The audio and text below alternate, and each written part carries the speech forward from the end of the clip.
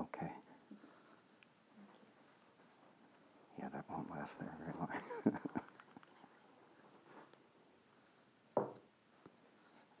Okay. I was not told there would be technology involved. Very, ask, though. very, very, well, I was told. But anyway, thank you all for being here, and thank you, Nicole and Open Wave, for inviting me to come in and talk about this. In my role with NAMI Missoula, the National Alliance on Mental Illness, I have given a number of suicide prevention presentations in the community, kind of guiding people through intervening with somebody in a mental health crisis. I have also given a lot of just suicide awareness talks, replete with statistics and charts and attempts to kind of show people the scope of the problem and put the problem of suicide into context, especially here in Montana. But when Nicole and I talked about what she wanted me to do this evening, it was clear that those things are not what I'm here for. I'm here to be part of and contribute to a community conversation that has to start somewhere, and in fact has to start lots of somewheres, but I'm glad to help get it started here this evening. So what I'm going to be sharing with you are simply my personal reflections about suicide. This will be somewhat unsystematic, which is a polite way of saying I'm probably going to be all over the place with this presentation, but and I do have my stopwatch, so I'll keep the time in mind. So on a Friday night in August, late August of 1983, it was Labor Day weekend, it would have been the last weekend of August of 1983, I jumped off a bridge in Dayton, Ohio, into the Miami River, which ran beneath the bridge. Now, I had made suicide attempts before that, and I would make suicide attempts after that. There are some particular reasons why, when I talk about my experience as an ex-suicide, I focus on that one in particular. One of the reasons is that I have read a lot of memoirs by people who have attempted suicide. I have read a lot of studies by suicidologists who do the research on these things. And they are pretty unanimous in saying, in particular, they have studied folks who jumped from the Golden Gate Bridge in San Francisco. And they are pretty much unanimous in saying that everybody who jumped and survived says that the instant they left the bridge, they regretted it. And they wish they could change what they had just done. I am here to tell you that on a Friday night in August in 1983, when I jumped off the bridge in Dayton, Ohio, as soon as I was in free fall towards the water, and I am almost ashamed to say this, but it is true, it remains to this day one of the most euphoric moments of my life. I had never been so happy and felt at peace with myself and with the universe, thinking, it's over, I've done it. I was certain I was not going to survive this, and I was so glad to be done with the struggle with myself, which I will talk about in terms of why I did this. So that is one reason that I focus on that, is I seem to be an outlier in terms of the suicide studies. I didn't regret it. What I regretted was when I hit the water, and I won't go into detail about what happened after that, but that's when the euphoria stopped, and that's when the panic set in. Another reason that I mentioned that incident in particular is that I looked upon that, and it took me a few months after that incident, I think, to put it in this context, or to frame it this way. I believe that particular attempt, I believe that I was born again in having done that. Baptized, as it were, in the waters of the Miami River in Dayton, Ohio. And I was born again as a suicide. What I knew from that moment on was that I was going to die by suicide. I did not know when, I did not know how, I did not know how many attempts it was going to take me, but I knew from that time, from that moment on, there is no other way I'm leaving this world. This is my way out. And so I was no longer just a person who got depressed and occasionally attempted suicide. I was a suicide. It was my vocation.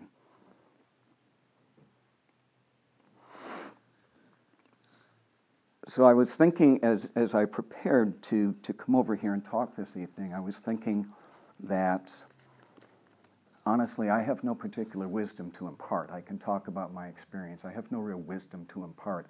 I'm guessing that all of you know more about, or as much about suicide as I do. And I can guarantee that the collective wisdom of the people in this room is more than whatever wisdom I bring. And so I actually was thinking at one point, there's a quotation from a philosopher, the best named philosopher ever. If you're going to be a philosopher, Ludwig Wittgenstein has to be the best name for a philosopher ever. And one of my favorite quotes from Wittgenstein is, "Whereof one cannot speak, thereof one must remain silent."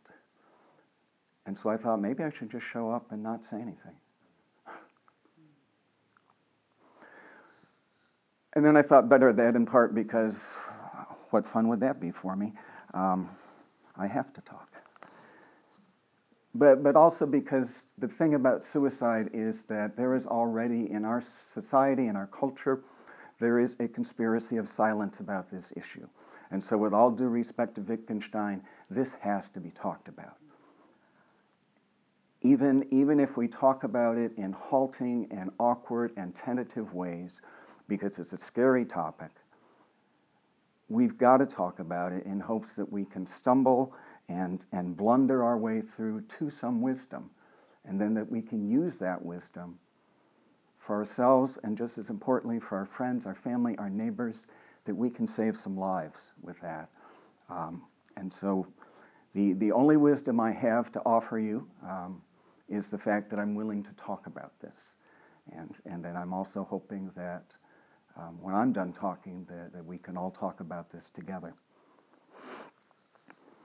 The French author Albert Camus said there is one truly serious philosophical problem, and that is suicide. Speaking for myself and for anyone else I know, and I know several people who have attempted suicide, I know some people who completed suicide, and so I don't have their opinion handy, but for myself and for those I know who attempted suicide, it was not and is not a philosophical problem. I am sorry. I never once attempted suicide because I arrived at a philosophical conclusion after a philosophical meditation or consultation with myself or with anybody else. What motivated me to suicide again and again and again was despair. It was the absence of hope in my life. It was the refusal of hope. Not only did I not have any hope, I was bound and determined for much of my life to refuse hope. I often talk about my history of depression, which obviously is related to the suicide attempts. And I talk about my experience of depression as kind of floundering around in what I call emotional quicksand. And it just pulls me and pulls me under and under. And the harder I struggled, the worse it got and the deeper I went. But I have to be honest, I was never as isolated as I felt. I have always had good, loving, caring, compassionate people in my life. I have had family, I have had friends, I have had wives and children. And there were always lifelines being thrown out to me. And I do not know, honestly, looking back, I am not sure if I was so caught up in the struggle that I couldn't see the lifeline, or if I felt so immobilized by the quicksand of depression and despair that I couldn't reach for the lifeline. But a part of me believes that I just damned well didn't want a lifeline. I was either going to get out of this myself or I was going to go down under, but nobody else was going to save me. I did not need rescuing. Except that I did.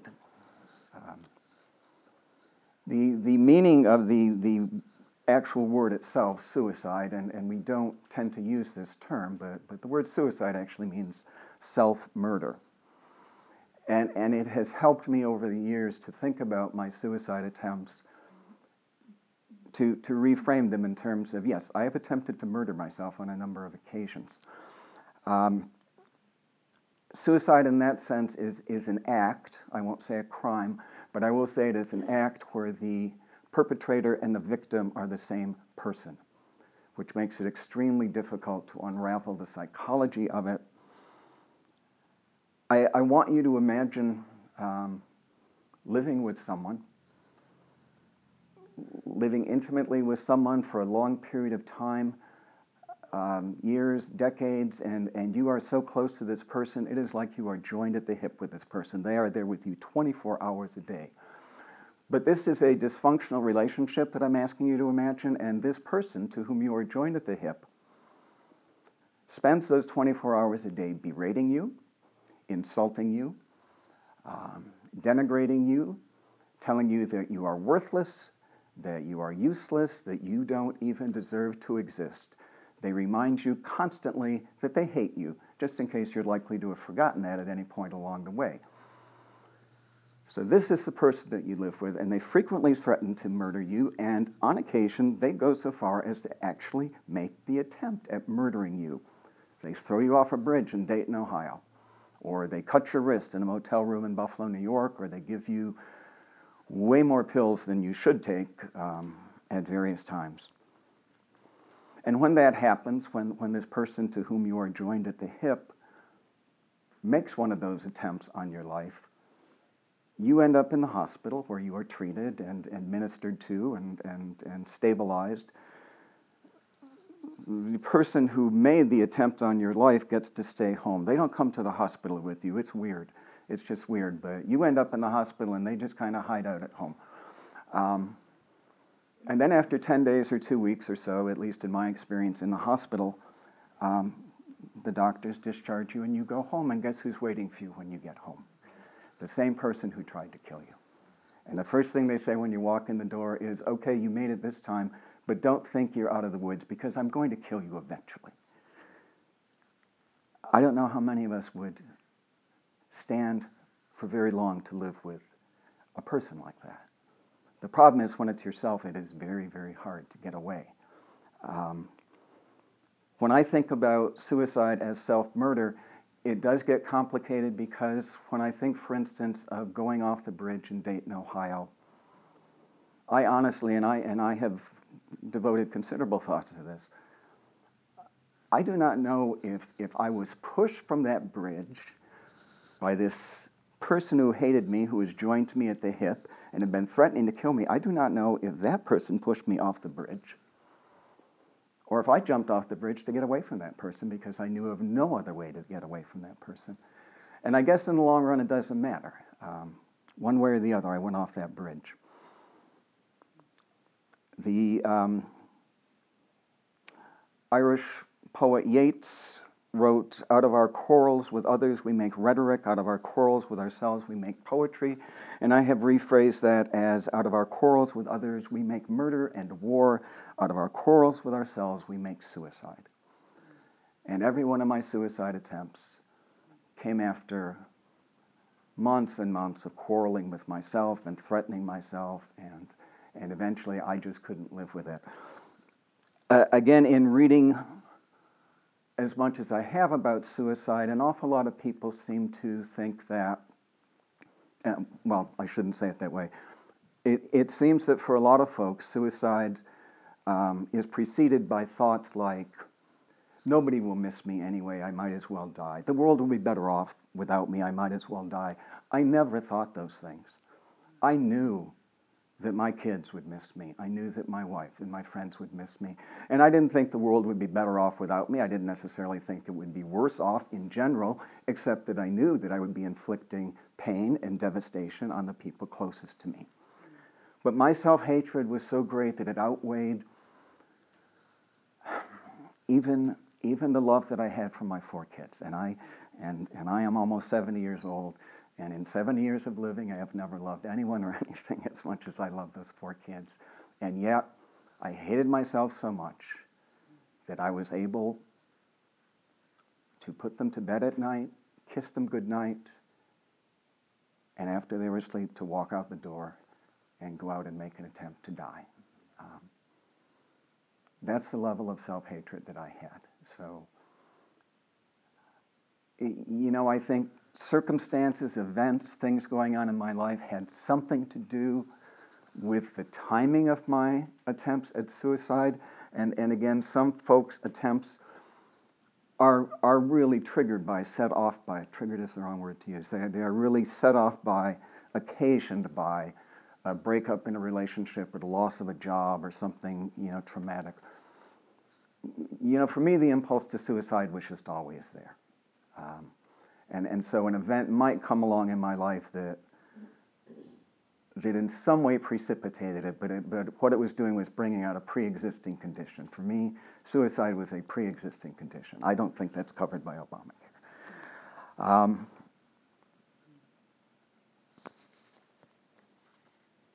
Yeah.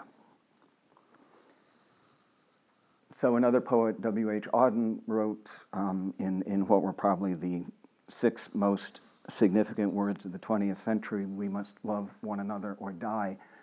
And so I rephrase that, and what I've learned is we must love ourselves or die.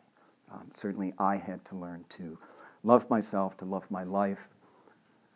I accept myself and I love my life. I'm not quite sure that I can say I love myself, but I do love my life, and I accept myself. Some of the reading that I do, and again related to my experience with suicide, my experience was that my own self was the problem, and my own self was a burden to carry around. And so on the one hand, I was trying to escape that self-hating piece of me, and on the other hand, sometimes I was just exhausted from arguing with it. It's like, I am so tired of this. And suicide was my attempt to finally get some peace and quiet. And I used to joke with one of my counselors about, maybe I just need a good night's sleep, which at the time was a joke, and now it turns out I recognize that's actually very good advice. And now I do remind myself of that sometimes when I'm starting to feel that quicksand pulling at me, and I have to remind myself, I just need a good night's sleep. I'm just tired, that's all I am. But I do think it's worth considering when we think about suicide. Suicide is not a uniquely modern phenomenon. We all know that. You can go back into ancient writings, and you can go back through the Bible, and any culture, any society, anywhere. Suicide, it's always been an option. It's been looked at differently by different cultures. So it's not a modern phenomenon. But I do think that what is modern is that I think that we as individual selves carry a tremendous burden that was not carried by most of our ancestors. We have so much more freedom. We have so many more choices, and therefore so much more responsibility for making the right choices and making the most of our freedom. And we live in a culture that says you can be anything you want to be if you just work hard enough and this and that. And I am telling you, that is awfully hard for a lot of people to live up to. And I am not saying that we should not have that kind of freedom or those choices. I am just telling you that I think the modern self is burdened in an unprecedented way. And I think that the freedom that a lot of people savor about modern life feels to other people like a cross to bear, a burden to carry.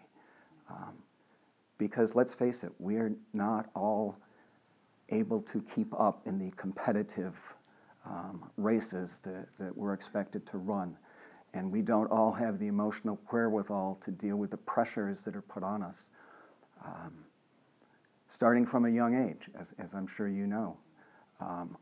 I quite honestly think that it is I'll say crime, that's probably too strong a word, but the pressures that we put on young people are just absolutely wrong. It is just astonishing, the pressures that we put on our kids, even before they're teenagers, but certainly when they're teenagers, that they are supposed to start making decisions about the rest of their lives, and they don't even know who they are, and their brains aren't even fully formed. So there's a burden to the self, and that was certainly true for me.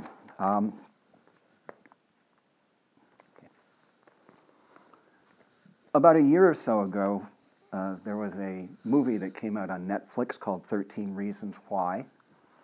And that was about teenage suicide. And I will be honest, I never watched it. So I only know of it by secondhand reports and reviews that I read. But I know it's based on a young adult novel. And I know it has to do with a high school girl who completes suicide and leaves behind, I think, a video in which she basically says, these are the 13 reasons why I killed myself. And essentially she's talking about all the people who bullied her, the people who betrayed her, the people who weren't there for her. It's basically this indictment of all these people around her. It was interesting for me as someone involved in the suicide prevention community to watch how others in the suicide prevention community dealt with this. We tell people over and over again, bringing up the issue of suicide, talking about suicide, doesn't increase anybody's risk. Don't be afraid to talk about suicide. But here's 13 Reasons Why on Netflix, and all of a sudden we're going, I don't know if we want our kids watching this. It could put ideas into their heads. And so it was this fine line between, well, life. But I thought about it, and I ended up, I did not take a position one way or the other on that.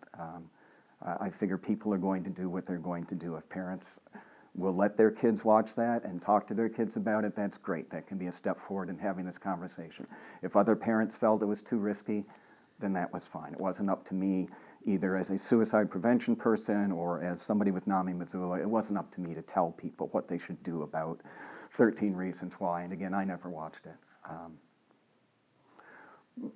But certainly it set me to thinking about and set other people to thinking about the cultural messages that we send about suicide.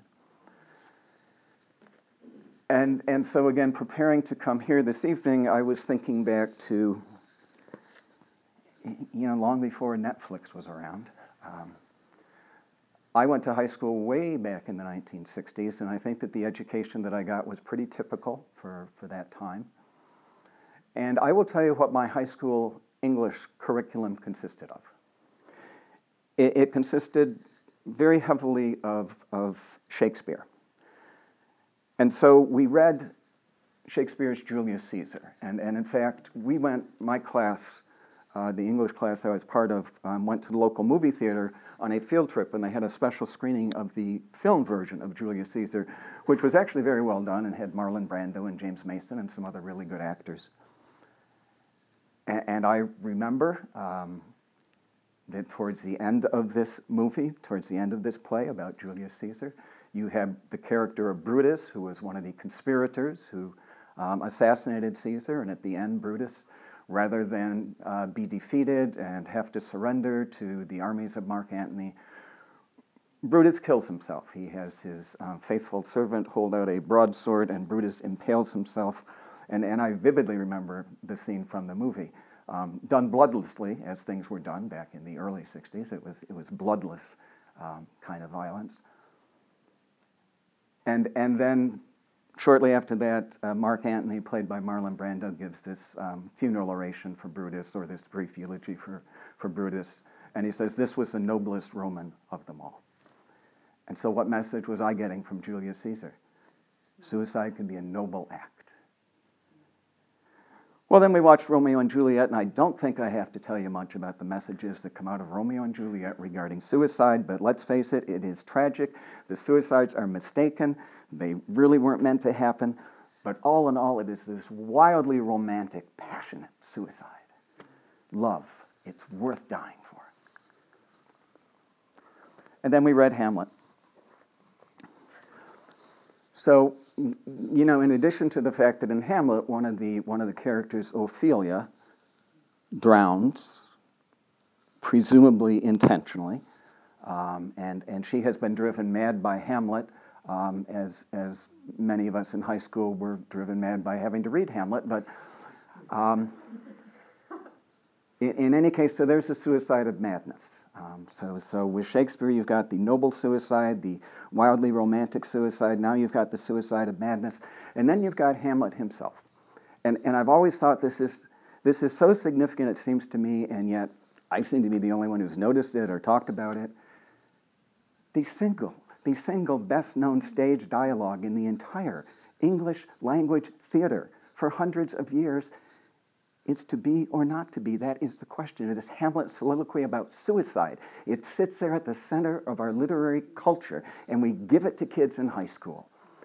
And I don't know what teachers do with it now.